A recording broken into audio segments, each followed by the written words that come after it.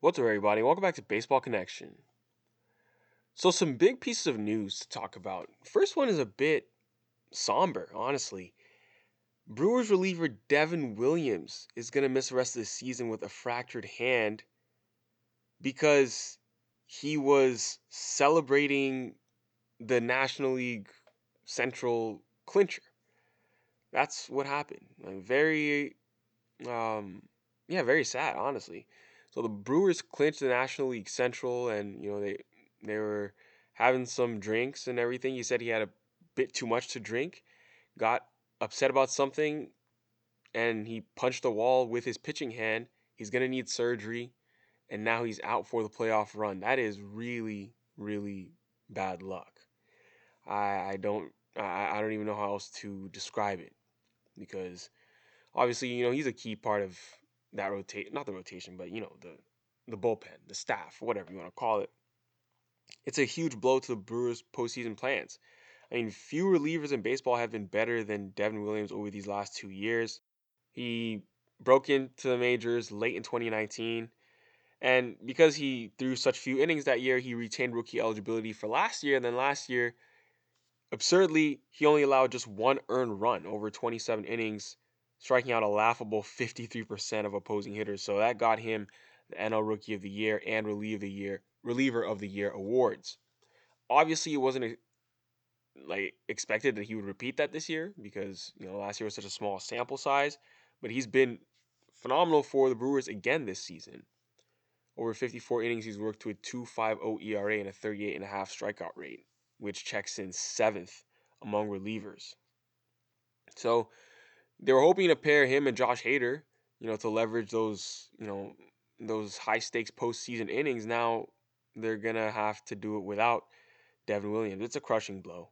It's a crushing blow. I mean, this is actually, I don't know what it is. Maybe it's a baseball thing, but this is not the first time we've heard of somebody missing significant time because of punching something. I mean, earlier this year, Huascar Inoa for the Braves punched something in the dugout and missed significant time with an injury. And we've heard it even before that. So I don't know what it is, but it's a bummer and it's a huge blow for the Brewers.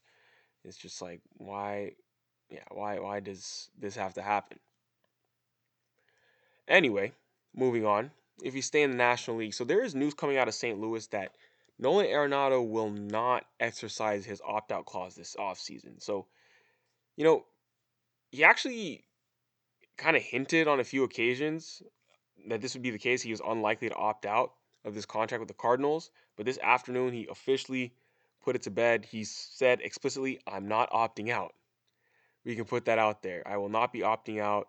I will be coming back. That was always the plan. I'm absolutely coming back. I feel like this year has been special in a lot of senses. So Nolan's going to be back in St. Louis. He's going to return on a $35 million salary, and he's going to have another opportunity to opt out and test the open market the following season. Because the initial extension he signed with the Rockies contained only the post 2021 opt out, which is the one that happens this winter, which is when he's skipping. However, when he came to St. Louis, the Cardinals added the second opt out as part of a restructuring of the contract to convince Nolan Arenado to waive his no trade clause and come to St. Louis in the first place. So that's that's how that came to be. The Cardinals also added an additional year and $15 million in guaranteed money to Arenado's contract. That's all part of the reason why Arenado waived his no trade clause. He got all these perks from the Cardinals. So he's in a good position, obviously financially, and on the field, he's in a much better position than he's ever been with the Rockies. I think this is everything he's hoped for. I mean, they're in the playoffs. I mean, yeah, they're going to be in the playoffs this year.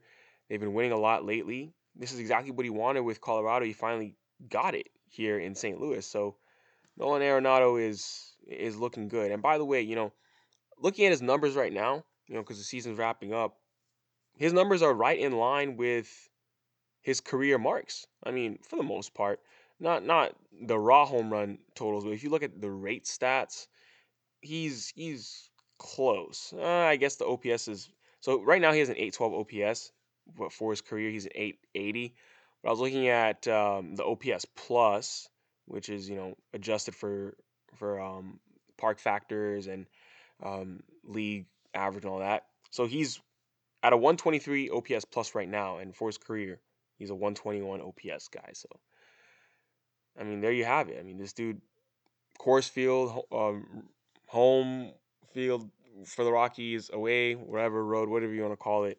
This dude is a great player. He's a great hitter, and obviously we know what he can do with the glove. He is the best out there as well. So he's gonna be back in St. Louis. We'll see what he can do during the postseason push this fall. And then last but not least, some news coming out of Kansas City. No, it's not Salvador Perez because yes, we know he's hitting home runs every night now and might end up leading the bigs, might get to 50 bombs honestly, 50 plus at this point. But the Royals have extended Michael A. Taylor. It's a 2-year, $9 million guarantee for Michael A. Taylor with some incentives in there as well, up to half a million in total incentives available is based on plate appearances. Honestly, it's a bit surprising at first glance to see the Royals jump at this and extend Michael A. Taylor, even though he's right in the middle of a below average year at the plate at the season. I mean, but even when you account for Kansas City's extremely pitcher friendly home ballpark, you know, Michael A. Taylor's offensive numbers still check in around 21 percentage points below the league average. So he plays in a park that doesn't help hitters, but that weighted runs created plus accounts for it. And he's sitting at a 79 weighted runs created plus. That's just not really getting the job done. It's not. But believe it or not, it's right in line with his typical production. He's not a guy who's great with the bat. And I mean, he spent the first 7 seasons of his big league career with the Nats, generally struggled at the dish. He's flashed some power here and there, but he swings and misses a lot.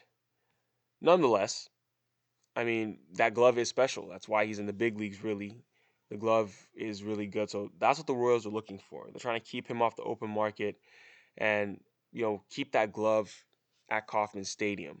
So that's what they're trying to do. I mean, this dude has been in center field pretty much all season, but he's actually been 21 runs above average by measure of defensive runs saved. That's 6 runs ahead of Harrison Bader. I mean, Taylor is at Harrison Bader's second place. So Taylor's first place in defensive runs saved out there. And then if you go for outs above average, it's a similar picture. Michael A. Taylor is tied with Harrison Bader and Manuel Margot for the best in the outfield at plus 14. So, all these advanced metrics are telling you that Michael A. Taylor is an excellent defender.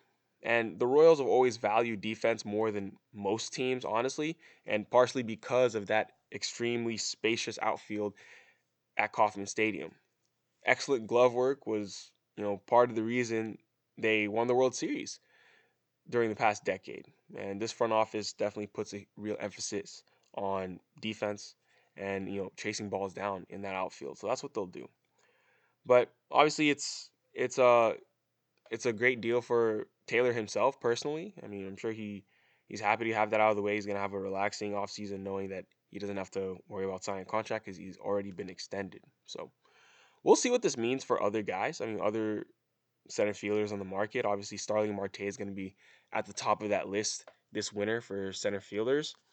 But there are other guys out there. So thought I would mention that for Michael A. Taylor, a guy who really can't hit, but he can defend with the best of them. He's arguably the best defensive center fielder in the game, at least if you're going by advanced metrics. I mean, he has a 2.7 WAR on Baseball Reference, and that's due to his glove. That's due to his glove. I mean, his offensive numbers are not good, but the glove is what's carrying him there. So yeah, so that's Michael A. Taylor.